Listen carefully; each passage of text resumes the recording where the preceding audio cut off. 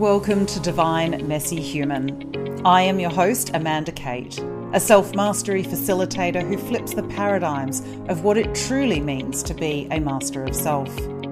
This podcast is for those wanting to move to centre stage in their lives, find their divinely sovereign self, and break free from societal conditioning and programming that enslaves us. To truly embrace self-mastery, we need to have compassion for all that we are, connected to the divine, messy as F, and uniquely human. This is a space where we learn radical self-love and acceptance, remembering who we are as true beings of light. I am here to lead you as you explore the freedom and abundance that self-mastery leads to when we choose it consciously and deliberately in our daily life. Each week we will cover topics from the following areas: our body and physiology, energy systems, subconscious programming, parts and inner child work, our intuition, divine connection, and quantum ascension. I am so excited to have you on this journey with me. Listen in, get a cuppa, and enjoy. Welcome back to Divine Messy Human. Today I have a very special guest with you. It is Indra Share, and she is the CEO and founder of Mind Your Health Solutions. She has more pieces of paper than me. She is a naturopath, transformational coach, NLP master practitioner, AIP coach, hypnotist, GAPS coach, kinesiologist, kitchen witch, and international best-selling author. She has so many strings to her bow. It is incredible. So I will post her full bio beneath in the show notes so you can tune in there and find all of her links. But in summary, Indra is a former perfectionist in recovery with a master's in self-criticism. Constant replaying of traumas and self-criticism fueled her high-functioning anxiety, gnawing away at her health. She crashed and crashed hard. She learned how to draw on her own strength and healed herself from adrenal fatigue, anxiety, and autoimmune, so she knows what it takes to get well again. Indra's mission is to take the best from her own health experience, university training, clinical research, decades in clinical private practice, and coaching clients to provide you with mind, body, and spirit healings. It feels so good to feel good, and she wants every single person to experience it too. Her intention is to empower you in all areas of your life, your health, mind, and body, to step up and to help you fall head over heels back in love with your favorite version of you. In her rest time, she spends most of her time swimming, bushwalking, and cooking with her soulmate of 30 years and multiple lifetimes, and her fur babies. Tune into this conversation. You will not want to miss it. I absolutely love this human being. She is so special to me, and I'm sure after listening, she'll be special to you too. Thank you so much for rejoining us at Divine Messy Human, the podcast. Today I have my gorgeous friend and naturopath, Indra Share, with me. So welcome. Thank you. Thank you for having me. I'm excited. I am too, because it's your first podcast. So It's I my get very to be first your podcast, yes. virgin experience, which I'm very excited about. Yeah. Well, thank you for being my first. Awesome. So talk a little bit about the journey that led you into naturopathy, because I know, as with all of us who end up in alternative health and natural therapies and all of those, it tends not to be a very linear journey, and it's not always the easiest path we could have walked. So how did you find naturopathy? Wow. I guess for me, I kind of look, I've done so many different jobs, and at the time when I kind of went into naturopathy, I was a chef and I was doing the very chef lifestyle, the crazy hours, the partying hard, the kind of being up when everyone else is in bed, all of that kind of stuff. And as often happens in that kind of world, I ended up with glandular fever, toxoplasmosis, and a few other things. And now, kind of in retrospect, I kind of realized that I had completely burnt out and hit that adrenal kind of crash. But back then I was just like, why am I so tired? Like, best I have 20 coffees and get on with it. So at that time, I was looking for something to kind of make me feel better, really. Um, I lived near Victoria Street in Richmond, and for those that don't know that, there's a lot of Chinese medicine kind of community there. And one day, just kind of walked into one of the shops and was made a little disgusting herbal kind of remedy, and it kind of got my interest up because I was one of those kids that grew up kind of making potions and lotions and picking millions of things from the garden, and I already had a kind of interest in it. And this was back in the 70s. I used to kind of make up the herbal potions and things like that, and just never knew that it was something that could be a viable kind of thing to do for a living. So after all of that, I kind of put that to the side, and then I guess went into the cooking, which in a funny way, it's just a kitchen witch rather than a garden witch at that point. So, Yeah. and so when I kind of took all these herbs from the Chinese guy, I thought, oh, I think I feel a little bit better. Started getting out all of my old books on nutrition, and then really kind of started thinking, okay, nutrition is where it's at, because it's not a big jump from being a chef to a nutritionist. And I enrolled in uni to be a nutritionist. And then within about 3 months, realised, because it was a college that offered nutrition and naturopathy, within that 3 month period, just kind of went, but the herbs, and so switched over from that major to the other major. So and then ended up kind of about halfway through it. So I chefed full time and studied full time, which wasn't great for my adrenals either, but learn the lessons the hard way should be my middle name. And then I ended up kind of going and working in health food stores to work the rest of my way through uni. Ended up in private practice by 2006, and I've been in private practice ever since. So, that's my journey to be a naturopath. Excellent. And what do you think sort of, you mentioned the herbs, and I can certainly attest to that. I used to love like getting the bowls and putting all the flowers and Yeah. sticks and dirt from the garden in. And to be honest, probably they don't taste too dissimilar from some of the herbs I've had over the years. Well, I know you've had a few of my bottles of herbs, and these days whenever I see a patient, I always say, "Have you had herbs before?" And most of the time they'll say no, and I'm like, "Right, they're disgusting, but they work really well." And they do, and it does. It's funny actually because I've just got some herbs from my acupuncturist, and my partner comes in, he's like, "Oh, that stuff again." And I'm like, "Yeah, but it works. It helps you feel better." So, Yeah. Are you and using without the the side powdered one effects. or the big boil up your stuff? Oh, no, I've got the powder. And Yeah, I had that's some better. little capsules, so Yeah, it's okay. all good. Yeah, It's all good. You get used to it. And actually, from when I first started to now, I don't think they taste as bad as they used to, yeah, because you kind of get used to it. agreed. Yeah.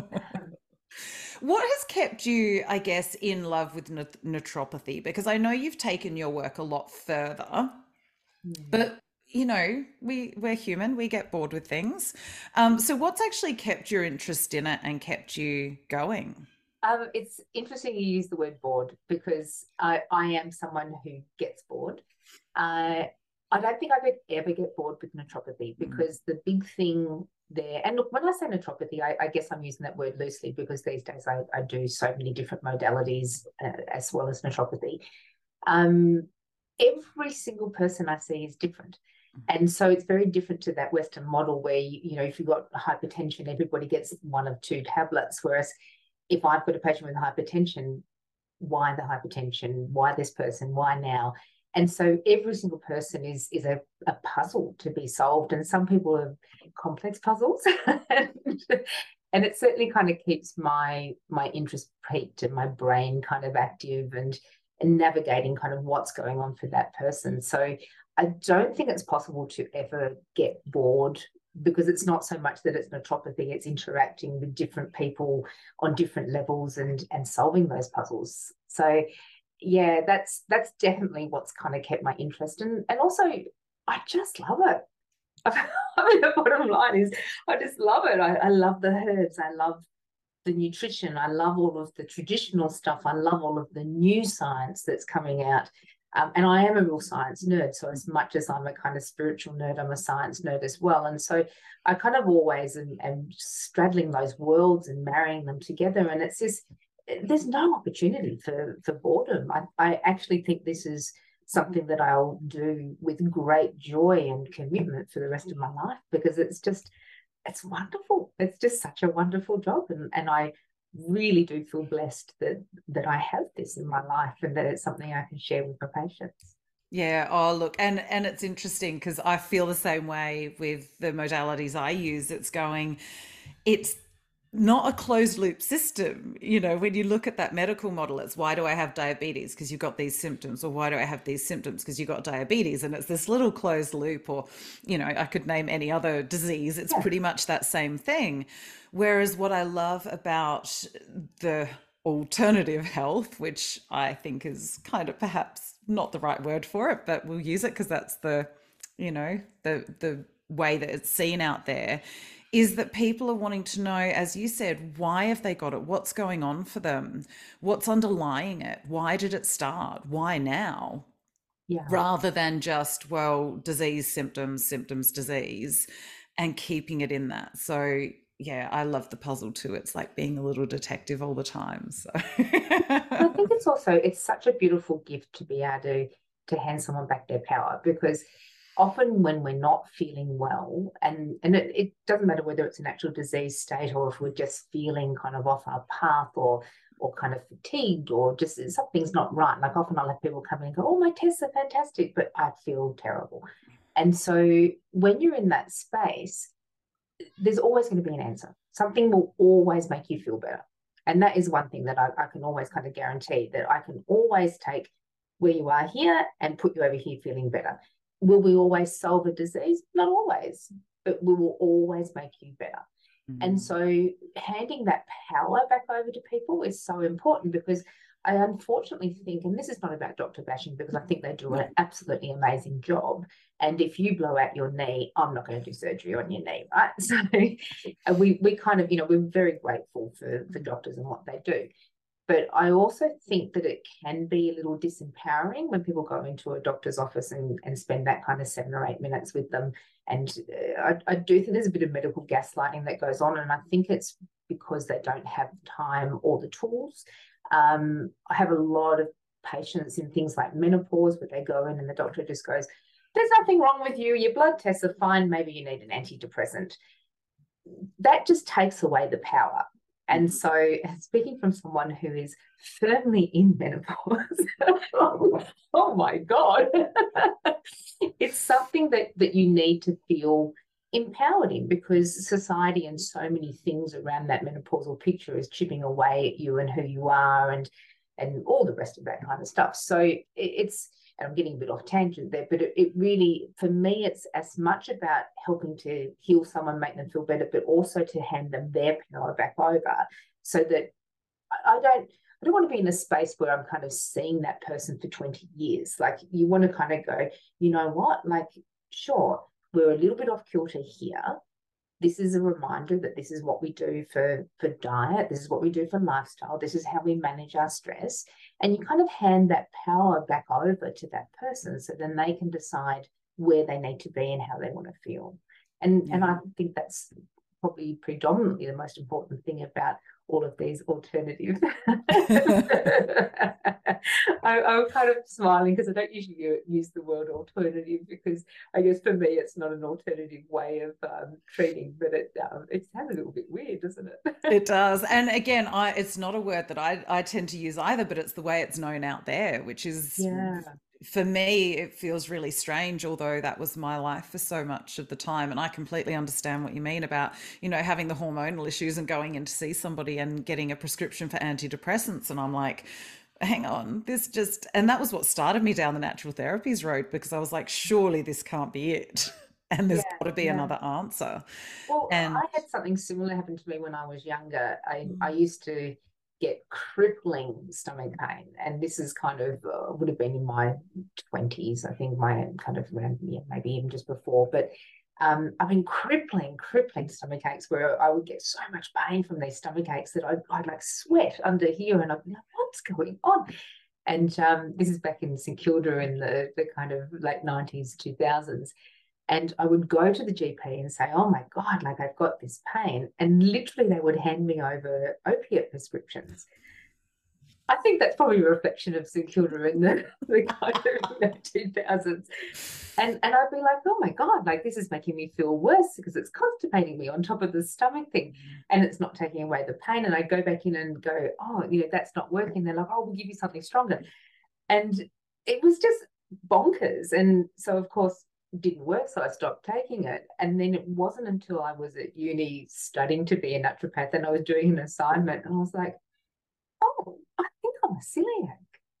And never once had any doctor offered to test me, listen to what I was going through. And as soon as I did this assignment, I went off and got tested. And oh, yeah, was I a celiac? I was a raging celiac. And so I'd spent all these years completely destroying my stomach and creating this massive inflammation in my system. And just being offered opiates to deal with it. So, and look, it was during a time where there wasn't as much kind of knowledge around gluten and celiacs and things like that. But just as an example of doctors kind of going, oh, what's my toolkit? I've got like about 5 quick medications. I'll just give them that because it's easier than sitting down and kind of going through it systematically. And again, there are some very good doctors. I've got a very good doctor. Yeah. So, yeah. And I think that's, what we were talking about before we started recording. There are amazing people in pretty much every profession. Yes. And there are also less than amazing people in pretty much every profession. And it's finding those people that you resonate with, that will listen to you and that you can connect with on multiple levels so that you actually feel like you're being seen and heard, and that you've got a path forward. And I love that you talk about empowering your clients, because that for me is the biggest difference, is allowing them to have the tools. And it's a go fly and come see me when you're ready for either the next evolution or that next step up or whatever it is. It becomes a bit more of a as and when, rather than you need to see me every fortnight for the rest of your life or whatever it is. Well, that's right. And look, I think too, people have different needs. And certainly my patients do. I have a very, very varied selection of patients. And some of them are there for kind of, working on one specific program, or program's a funny word, problem, I should say. And it's kind of like from here to here and done.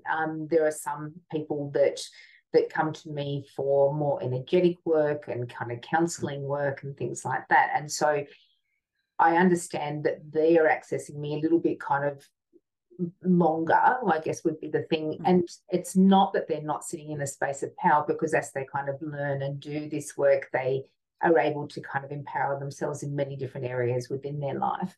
But it does boil down to what the need is. And I think the more that we kind of sit in and connect with what we need and work through that, the more we're going to kind of lift our kind of vibration, and then we will connect with the people we need to take that next journey. I kind of often think too, like sometimes you might see someone for a little while and then they just don't resonate with you anymore because you've done that work that needs to be done. Or, sometimes I've seen patients and I might see them once or twice and then they don't come, and you think, gosh, what did I do? And a funny story, I had a woman come in once long time ago, and she said, oh, you saw my husband 3 years ago. And I said, oh, great. No memory of this person at all. And I just kind of went, oh, yes, he was lovely. And I'm thinking, oh, I don't know. And she goes, you changed his life. You absolutely saved his life. He was absolutely, like, he was heading towards a heart attack. He was overweight. He was stressed, all this kind of stuff. And I'm thinking, oh, good on me. And I looked him up after she left. He came once. Wow. Once to see me. And I had just thought, oh, well, he didn't connect. That's fine. But unbeknownst to me, this guy had gone off in his merry way, and every single thing I had told him, he put into play. Mm. And she was telling me he'd be at barbecues like 2 years later, and everyone's like, "Oh my God, you look amazing." He goes, "Oh, this naturopath I saw." And that was a really good lesson for me, because I thought, well, yeah, sometimes my job, our job, is just to plant that seed and to give that little bit of kind of energetic push to somebody, and then they can take it from there. And so rather than kind of going, "Oh, okay, well, it didn't land, he didn't like what I had to say," quite the opposite. And so again, really, really good lesson for me to remember that sometimes along a person's healing journey, it really is just a small little input that we need to kind of do for very profound change.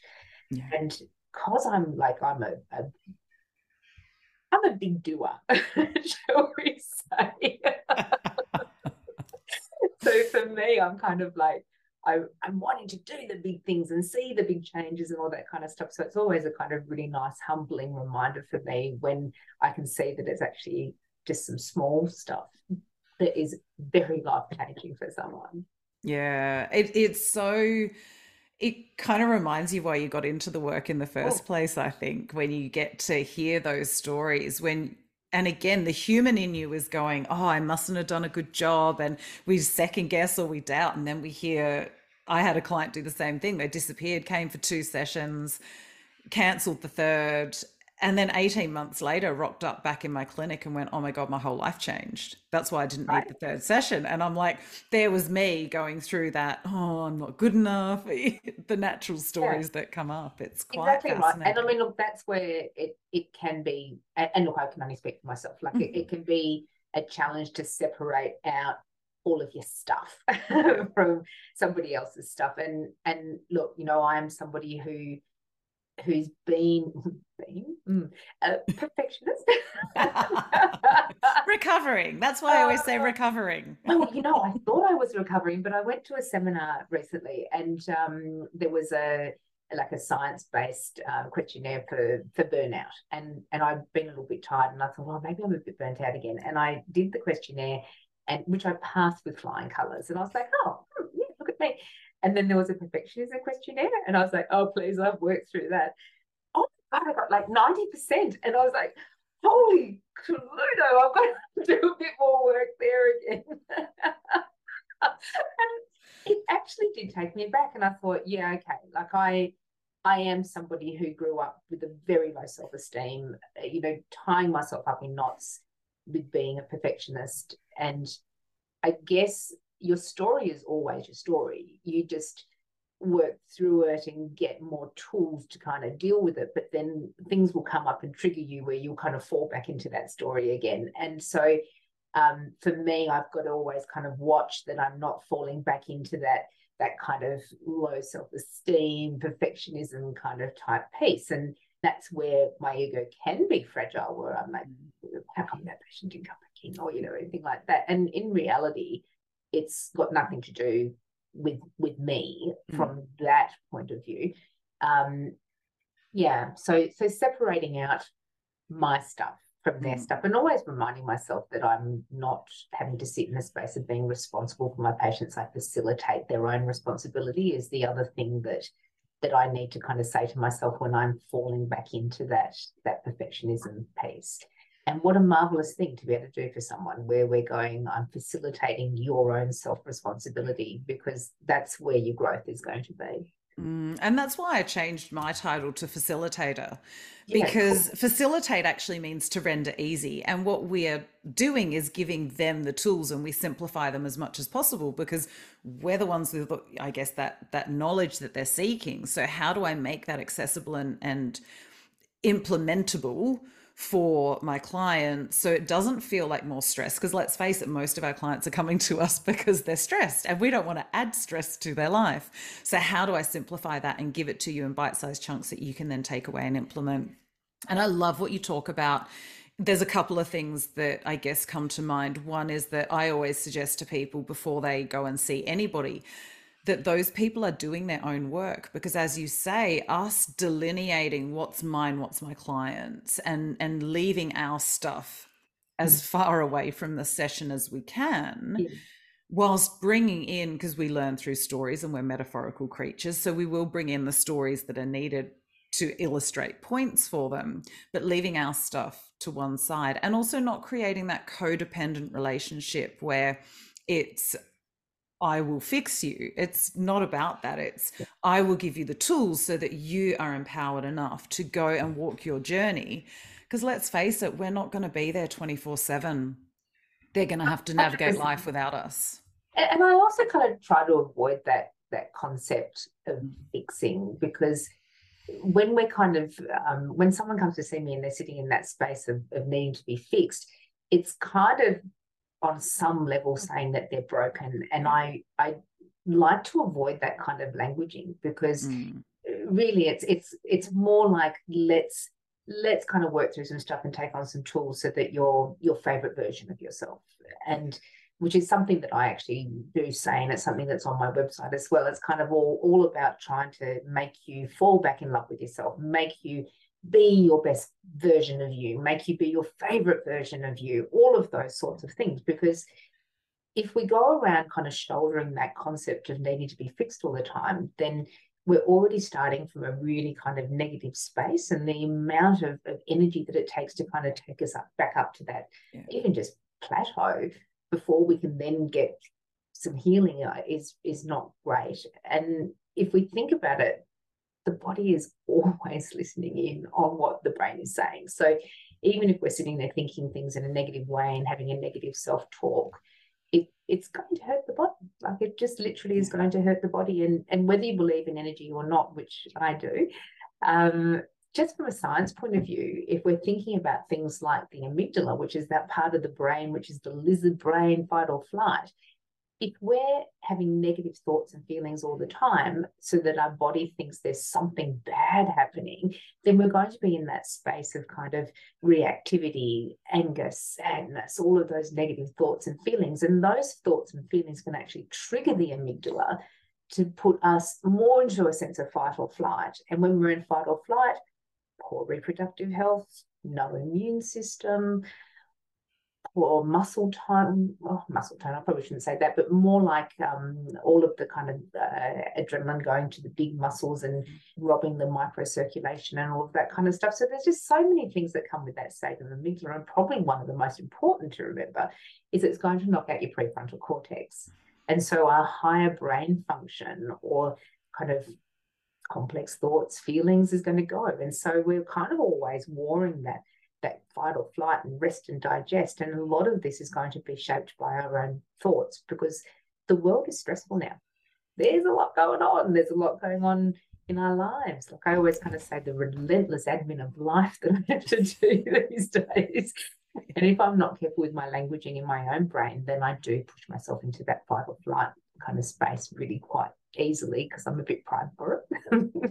And I think most of us are, because of the way we've grown up and the society we've grown up in. I'm extremely conscious of language and new ideas on language. I was talking to you before, I'm changing from gratitude to appreciation, because I want the things that I'm grateful for to appreciate, to grow in value, and to really acknowledge and be grateful for that value that it's bringing into my life. And new words will come in all the time where I start thinking, oh, I wonder what that word actually means. And I'll go and have a look at the etymology of it, and I'll work out how it's come into our, psyche. One of the ones that I loved that I learned through the archetypal life coaching is that if you think, most people now talk about the challenges in your life, but challenge comes from the old, I'm challenging you to a duel, where somebody would die. So it was about, I'm going to fight you to the death. Whereas a problem is to throw out a question to which there's an answer.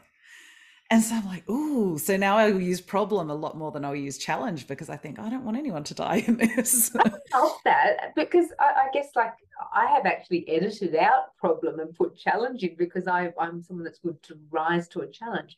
But maybe I need to rethink that myself. So, and again, it depends on how things sit with you and how you resonate with those words as well. Even for me, understanding, I sort of think, well, I want to come to I don't want to be standing under anybody. So I sort of think of it in that term as well. So when I talk about understanding, I want to be really careful.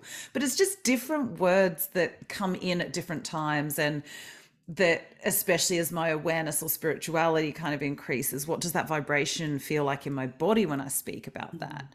Now, I know that you speak a lot about, not just working on that physical body. How important has it been in your journey to tie in that holistic health? Because, we did joke before that your website should say something like should be dead. I'm not. um, and, you've Yeah. been able to use your own skills to help inform your health journey along the Mm. way. So, how does that tie in? Yeah, great question, complex question. I mean, my strong firm belief is that we're mind, body, spirit. Like it's and I guess that's kind of a theme that works its way through many different religions and communities and customs. If it were just about eating well, should I say we wouldn't have the same level of disease? We probably would, because the food these days is kind of quite crap. And I've actually gone from now just kind of saying big pharma to big food, big pharma, because there's really not much of a line anymore. And that's a massive conversation for the other day. And one of my passions, actually, because I think that there are so many things that we're eating that is actually poisoning us, and people are blissfully unaware. You always do need to look after the physical, because that's your vehicle, right? So if your vehicle kind of is breaking down and you're not servicing it, then you're not going to get from point A to point B. So it's still vitally important to do that. But our body is kind of, well, we are energy, right? Like every single thing in us is energy. If you even just look down at a kind of microscopic level, even science backs it up, because our mitochondria is putting out an electron transport chain that's kind of giving us energy in our body. And so we are energy, we are frequency.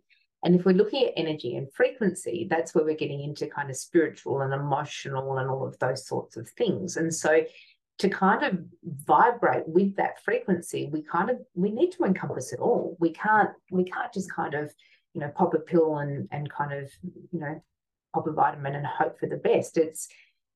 It really needs to be all of it. So I'm just trying to remember where I would have got into that kind of stuff. I think, again, it's something that I always kind of used to access even as a teenager, reading up on kind of energy and things like that. um, it's actually a really good question. I'm trying to remember when I started to bring that really committedly into what I was doing. I mean, I think if I think back at uni, we did a lot of homeopathy and flower essences and things like that, which are very kind of emotional, vibrational treatments. Acupuncture itself is kind of a vibrational, energetic treatment as well. There's a Korean group that have just proved that meridians exist. They've been able to image them. Yeah, there's actually a couple of science papers that have been released in the last little while, which is very exciting.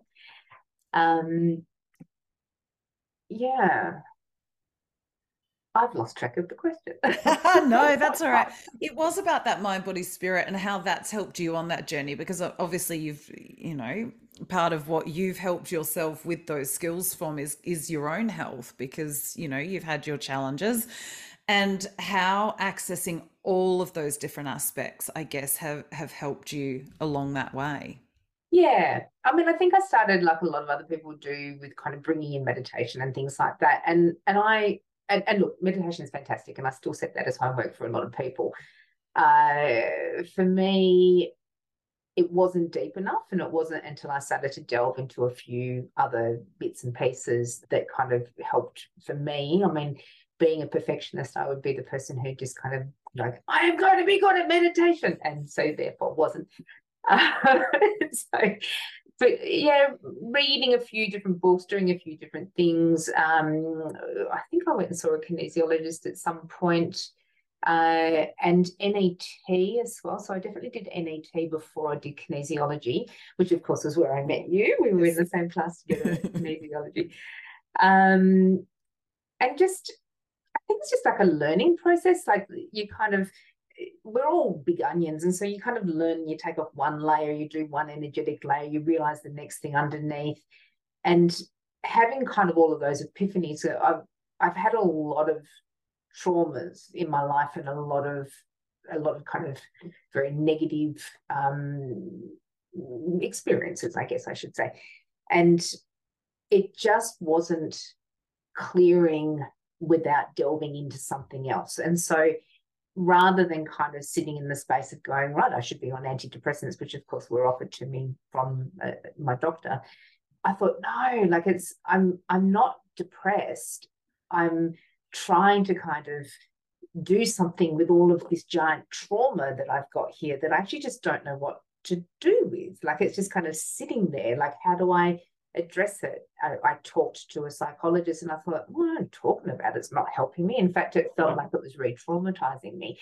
And I thought there's got to be a way to release that trauma. I mean, I said before, we will always be the sum of all of our experiences. But as we go through life, we get tools to deal with it when we have to kind of, or when we are taken back to sit in that trauma space. And so, yeah, it was just a natural progression for me, kind of going through and seeing and doing all those sorts of things and getting really interested in it. I mean, I'm a hypnotist, an NLP master practitioner, NET, kinesiology, a few other kind of interesting bits and pieces.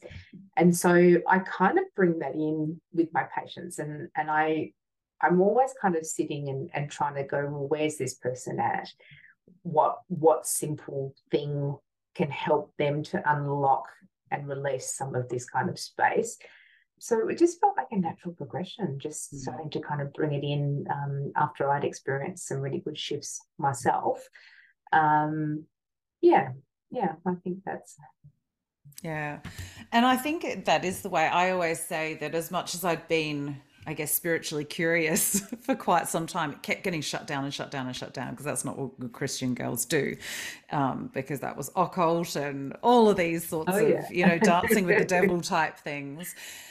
And although I'd been delving into it for a couple of years before I found kinesiology was really the doorway that allowed me to fully step into that world. And it was your gateway drug. It was my gateway drug to really dive in deeply. And I think we all kind of find one of those where we dabble in it a bit first, and then we start realizing the power of actually shifting the vibrational frequency of the traumas that we're carrying, so that we can get to the next layer and the next layer and the next layer. Yeah. And the only thing that sometimes annoys me is that there is no end to the onion.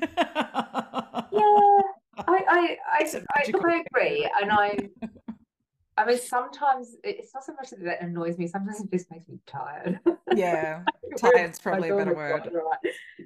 Yeah, I think if we were thinking like the gateway drug, for me was probably, and I'd gone and studied a bit of that, which is in a lot of ways similar to kinesiology, and is more of a kind of chiropractic method. And they started offering it to naturopaths, and I went and did some work there, gosh, a really long time ago now. And yeah, it was good. It was a simple version of kinesiology. And obviously what we learnt was a lot more complex, and you've gone on to do a lot more study than I did with the kinesiology, so yours has gotten even more complex.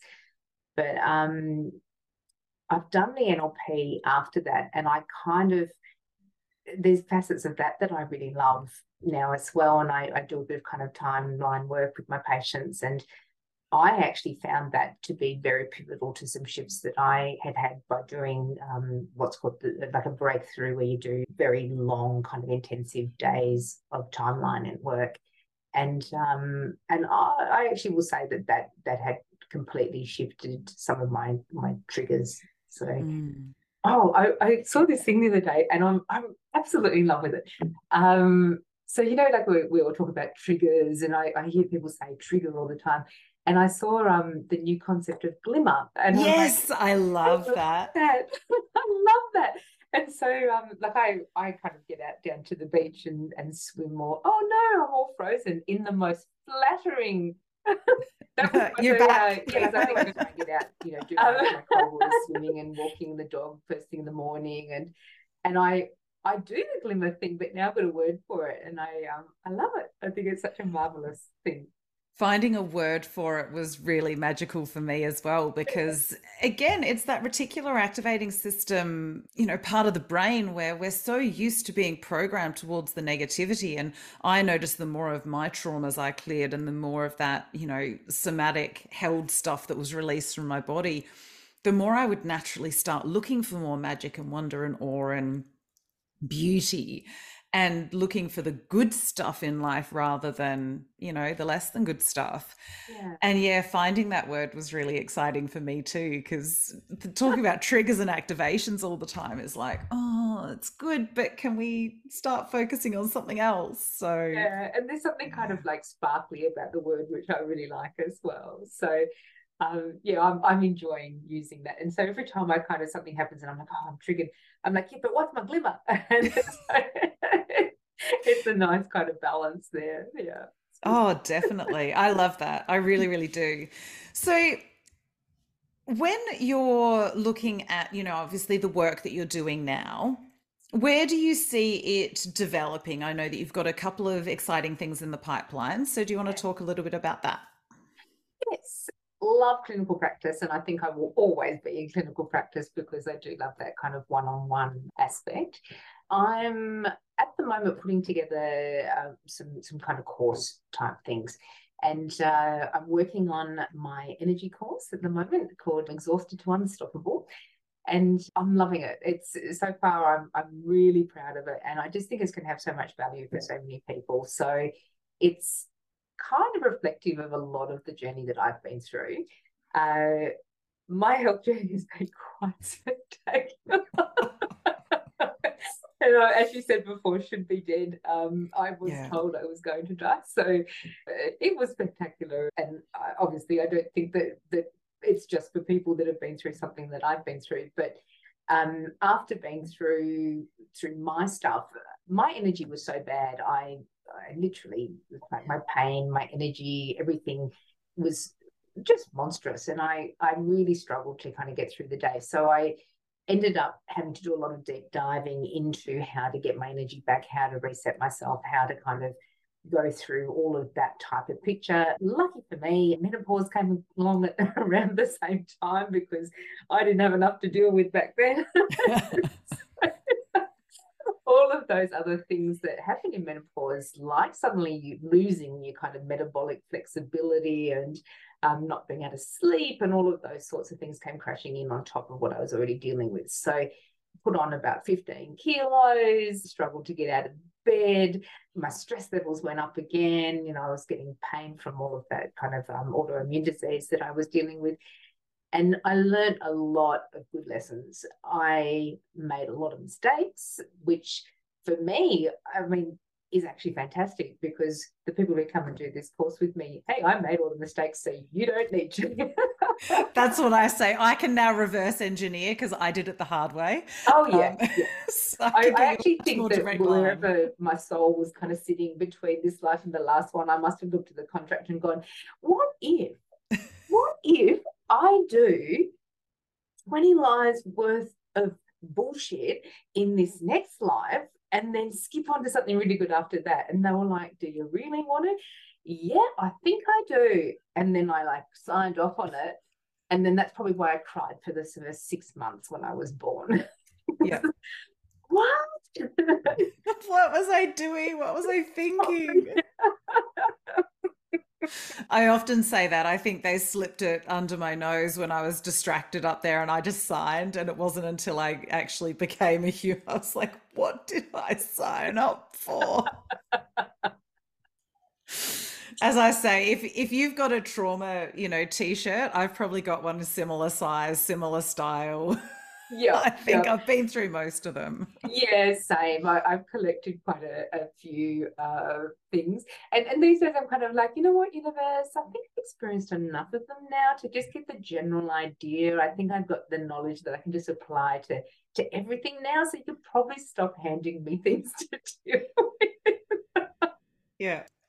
When does that ease and grace come in? I'm sure it's about due. Oh gosh. It must be after menopause. Oh, don't tell me that. I've got a couple of years to go. Yeah. Oh, mate, I tell you what, like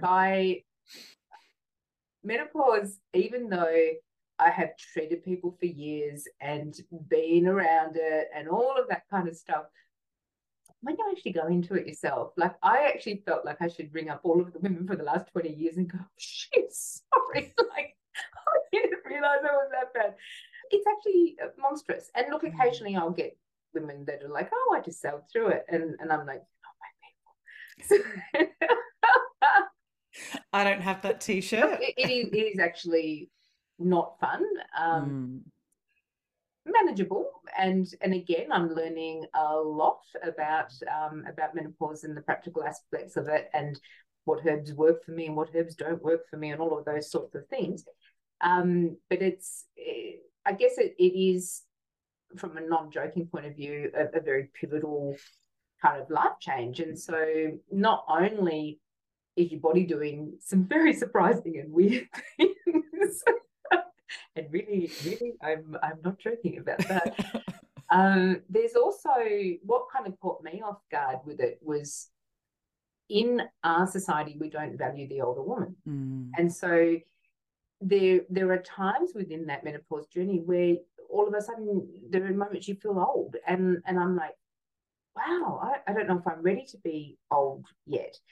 And it's very interesting because in other kind of communities and in other times we've valued Mm. the crone. Not that I'm ready to call myself a crone yet, but we've valued the older woman, but not in a Western world. And so there's that kind of aspect of, you can almost become invisible, and that has been a little bit kind of an interesting journey as well. And it's not just something that I kind of have gone through at times, but I see it in patients as well.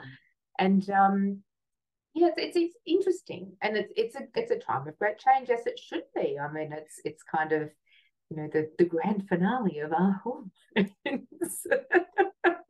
Well, one of the lovely things that I've been taught by one of my beautiful mentors is that there's now that fourth stage of womanhood, which a lot of people still go to the triple goddess, the maiden mother crone. But because we're now living so much longer, there's a long time between finishing that mother stage and really getting to crone. And what they're calling it now is Marga.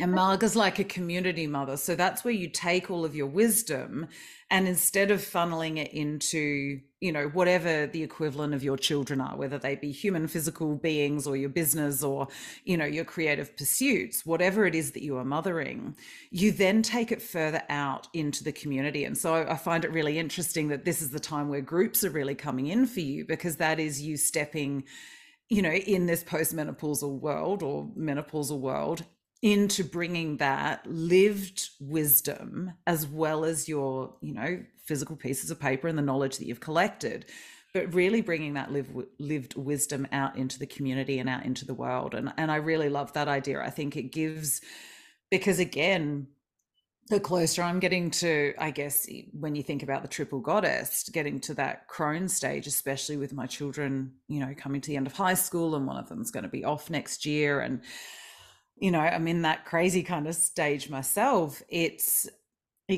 feels nicer to think about doing the community mother, the Marga role, and Yeah. leaving crone for a little bit. Yeah, no, I love that. I actually haven't heard of that one before, and I'm so used to that kind of triple goddess concept. So yeah, I like that. And you're right. Like I think we live so much longer now. So Yeah.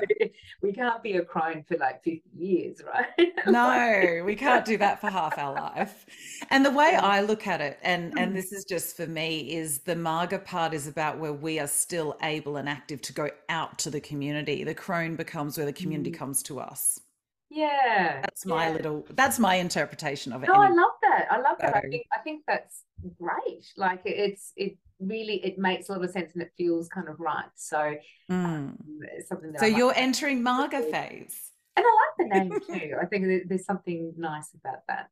So I did read the other day that my generation, it was like a little meme, and it said, so my generation was the first to kind of fuel the age of 30 at the age of 10.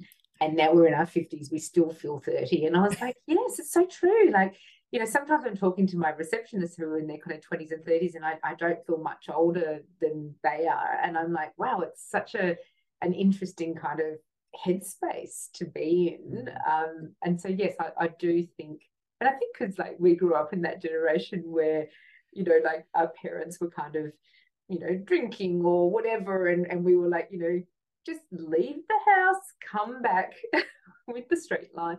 And so we did kind of have that adulthood thrust upon us during that time. So yeah, anyways, interesting sidebar. No, but I think that's a really important part is because you know we do tend to I feel like we've had that best of both worlds in so many ways in terms of the way that we grew up and then you know the way that we're aging as well. I look at photos of my mother or my grandmother at my age and they look a lot older. You know, it was the short perms, it was that look that really kind of aged people. Yes. And now, you know, you look at some of the famous ladies in their 60s and even into their 70s and you're like, holy hell, I hope I age like that. Yeah, yeah, that's right. That's right. So So I think we have won the jackpot a little bit. yeah, look, I do feel blessed to have been born in the time that I was born in. I mean, I think we got to enjoy a childhood without phones, right? So Mm. we actually, in a funny way, were forced to connect with our surrounds. And for me, I grew up in Hobart, and it was kind of like a country town in the 70s. So, you know, we would be in the garden and we'd, you know, perpetually have, well, I was a tomboy, so perpetually had skinned knees and kind of twigs in my hair and all that kind of stuff. Yeah. But yeah, like it was great. And I remember kind of bitching and moaning when my dad would make us go for bushwalks. And now what do I do for fun? I camp and I go for bushwalks. And so it's kind of like a full circle. And I do feel very, very lucky that we got to experience that in a time where there was so much kind of possibility. I think we're in a little bit of a funny time now, and I have quite a lot of really beautiful younger patients that are struggling mentally and trying to find their kind of way in the world. And I think it's a little more confusing now. We've become very much a global community, which is terrific in some ways, but then we're also kind of shouldering the burden of so many things that we really don't need to know about. Like one of the first things I do is ban people from watching the news. So because realistically, like, what are you going to do about bad news from the other side of the world or even from another state? Like, I don't watch the news myself. No. I came into a room the other day, it was on, and it was horrendous. And I thought, wow, why do I need to know that there's been a car accident and a this and a that, and having an emotional response to that? And then what am I going to do? How am I going to action that? How am I going to throw off that kind of feeling? I'm just going to get left with that kind of like feeling. And I think that the children now have a lot more of that kind of input. Like it's just such a constant kind of feed of bad news and really lack of connection. And I kind of feel for them in that space. So yes, I feel very lucky to have been able to experience time that I grew up in. Mm. I love that you mentioned that about things like the news because I literally just had that conversation with my partner on the way back from the beach because he was telling me about something that was happening in China or whatever. And I said, this is why I don't turn it on. This is why I don't want to know. And this is why sometimes when you're talking to me about it, I shut down the conversation. It's not because I don't want to hear you speak about things that are you're interested in. But what happens to me is I feel my vibration lowering and matching that low vibration. And I don't want to be there because what I want to be doing is uplifting the people that I touch, that I come into contact with, that, you know, that cross my path, even if it is just the people I smile at on the beach or give a hello to. I want to be in that higher vibration state, and hearing all of that stuff really does have a physical effect on me. Oh, And 100%, yeah. 100%. And look, I remember doing a seminar, God, I think it was probably even about 20 years ago, because so can you imagine how different the data for this would be now?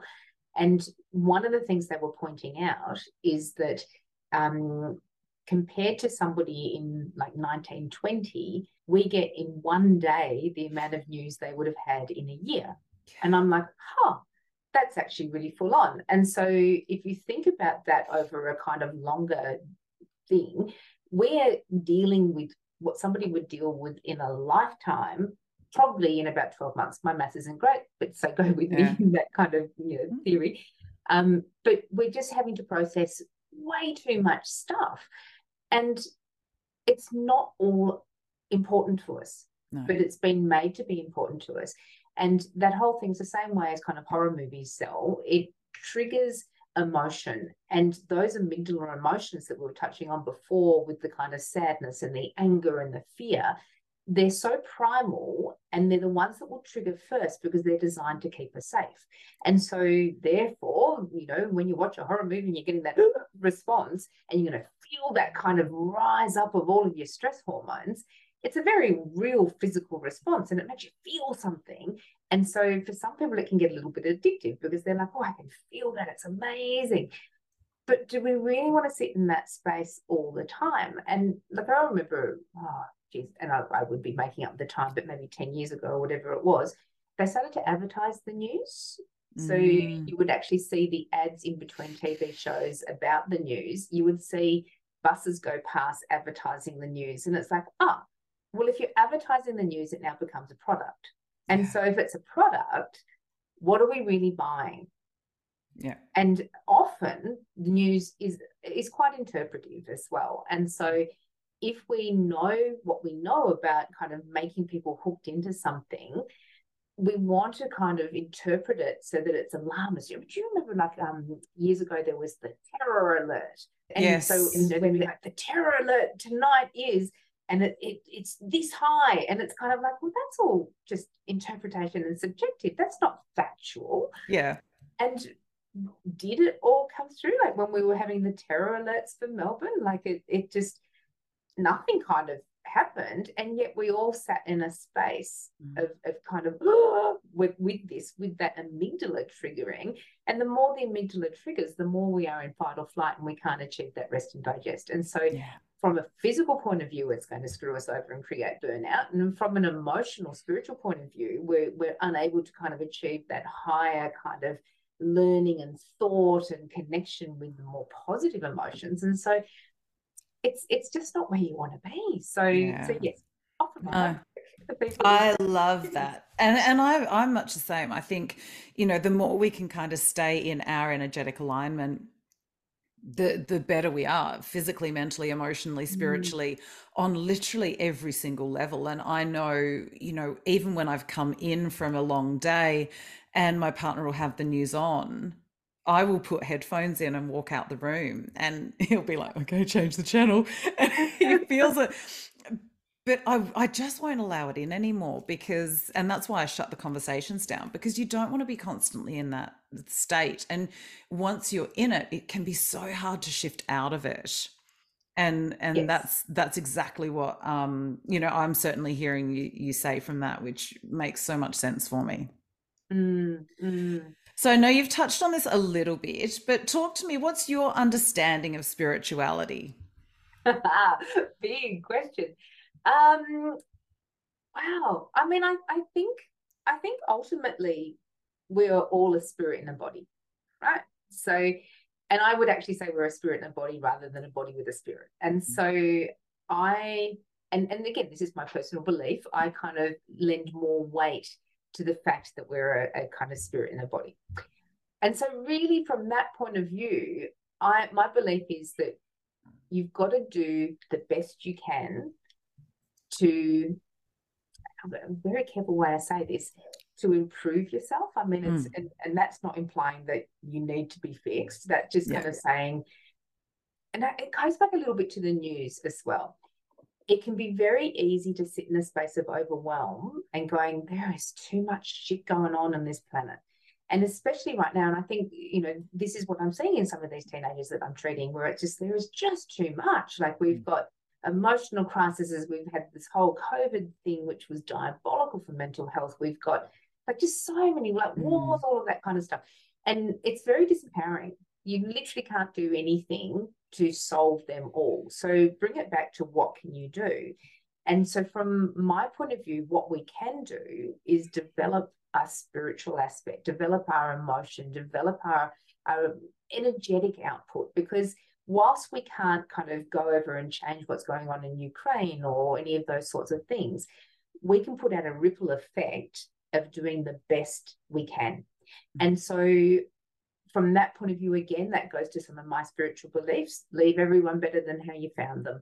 Leave your environment better than how you found it. Do your best to kind of not squander resources.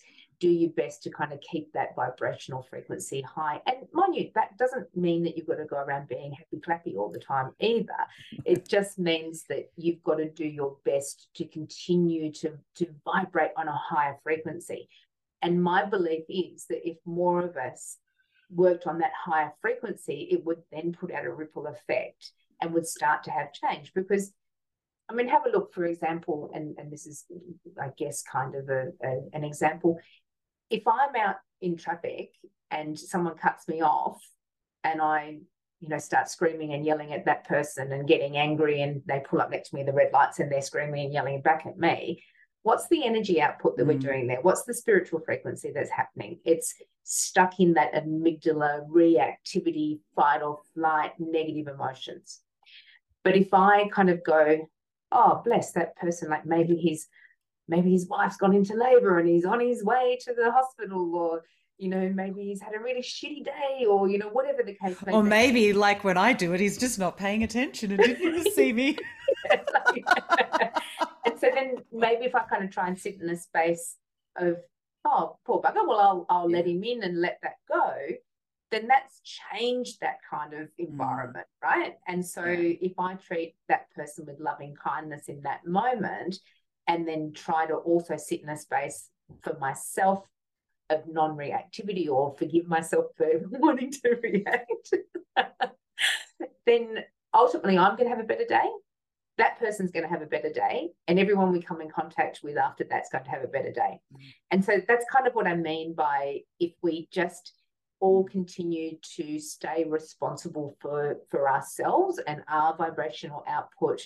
And this is not about goodism either, because there is that whole aspect where we can get too much into having to be good and perfect, and perfect again. But it's just about kind of going, all right, like, how can I leave this better than when I found it? Yeah. And if I can't, how can I make amends, or how can I change it next time, or how can I recognize that behavior coming in? Because as you say, it's not just all about love and light and happy clappy. We also need to accept there's shadows and shit in life as well. Exactly and right. if we can be more accommodating, more compassionate, more kind to ourselves and others in those moments, then, as you say, that entire frequency changes. Because even in the tumultuousness, even in that shit that happens, we're going, okay, how can I do this differently? Exactly right. And look, I'm not saying that I get it right every time. No. Like, I can be reactive as well if I'm having a shitty day or if I'm in pain or whatever. But I really try to, and I also kind of try to not allow myself to experience that, because I think if I'm sitting in a negative space or have a negative reaction, I'm more curious about why. Why is that happening? And so I allow myself to feel it, because my belief is that if we squash the emotion, then the body holds on to it, because that whole mind-body thing, like, they're all the same, right? Like, it's just that we kind of, it's the languaging where we can separate out the sections. But like, my way of thinking is that we do the thinking in the brain, we do the feeling in the body. So if I suppress the feeling in the body, at some point that's actually going to create more pain for me. And so if I'm in an instance where I have a very negative response and reaction, then I'm like, oh, let yourself feel it. Like, fully let your body feel it. Fully let that kind of come to its crescendo of feeling. Don't act on it. That's often the key. Feel it, right? Feel it. Let it come to its conclusion, and then kind of go, okay, what was that about?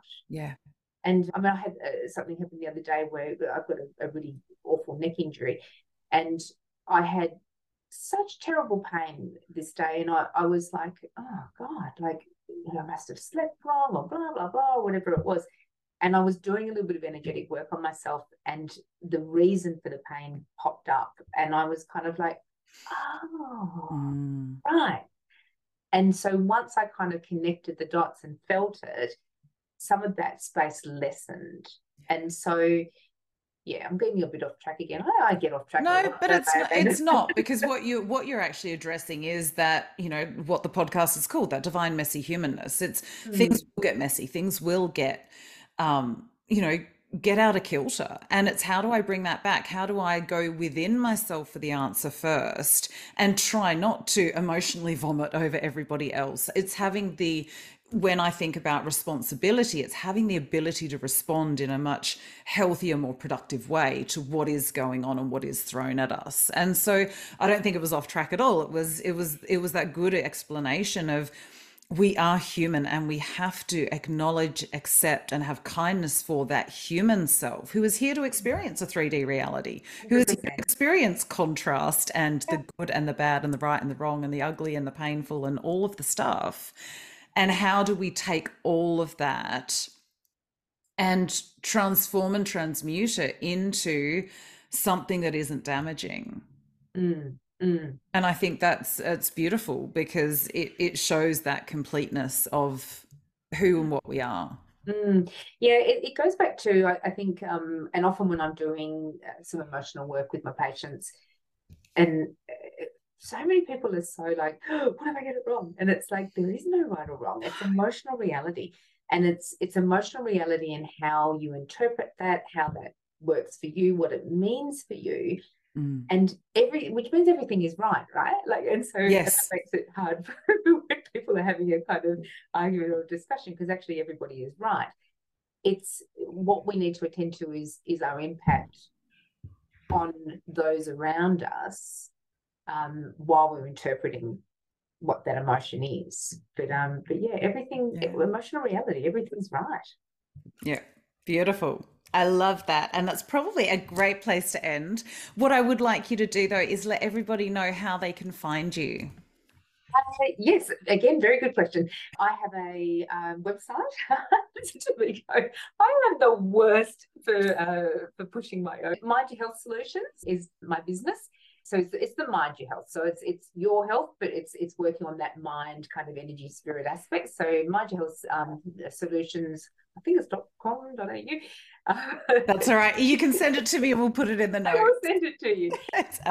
And I don't really hang out as much as I probably should, but I do hang out a little bit on my Instagram account, which is, I think it's Indra Share at Mind Your Health Solutions. I will send you that as well.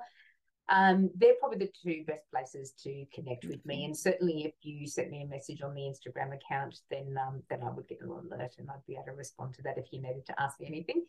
And I will be on LinkedIn soon. Just haven't been yet. I'm not very good at being a grown-up.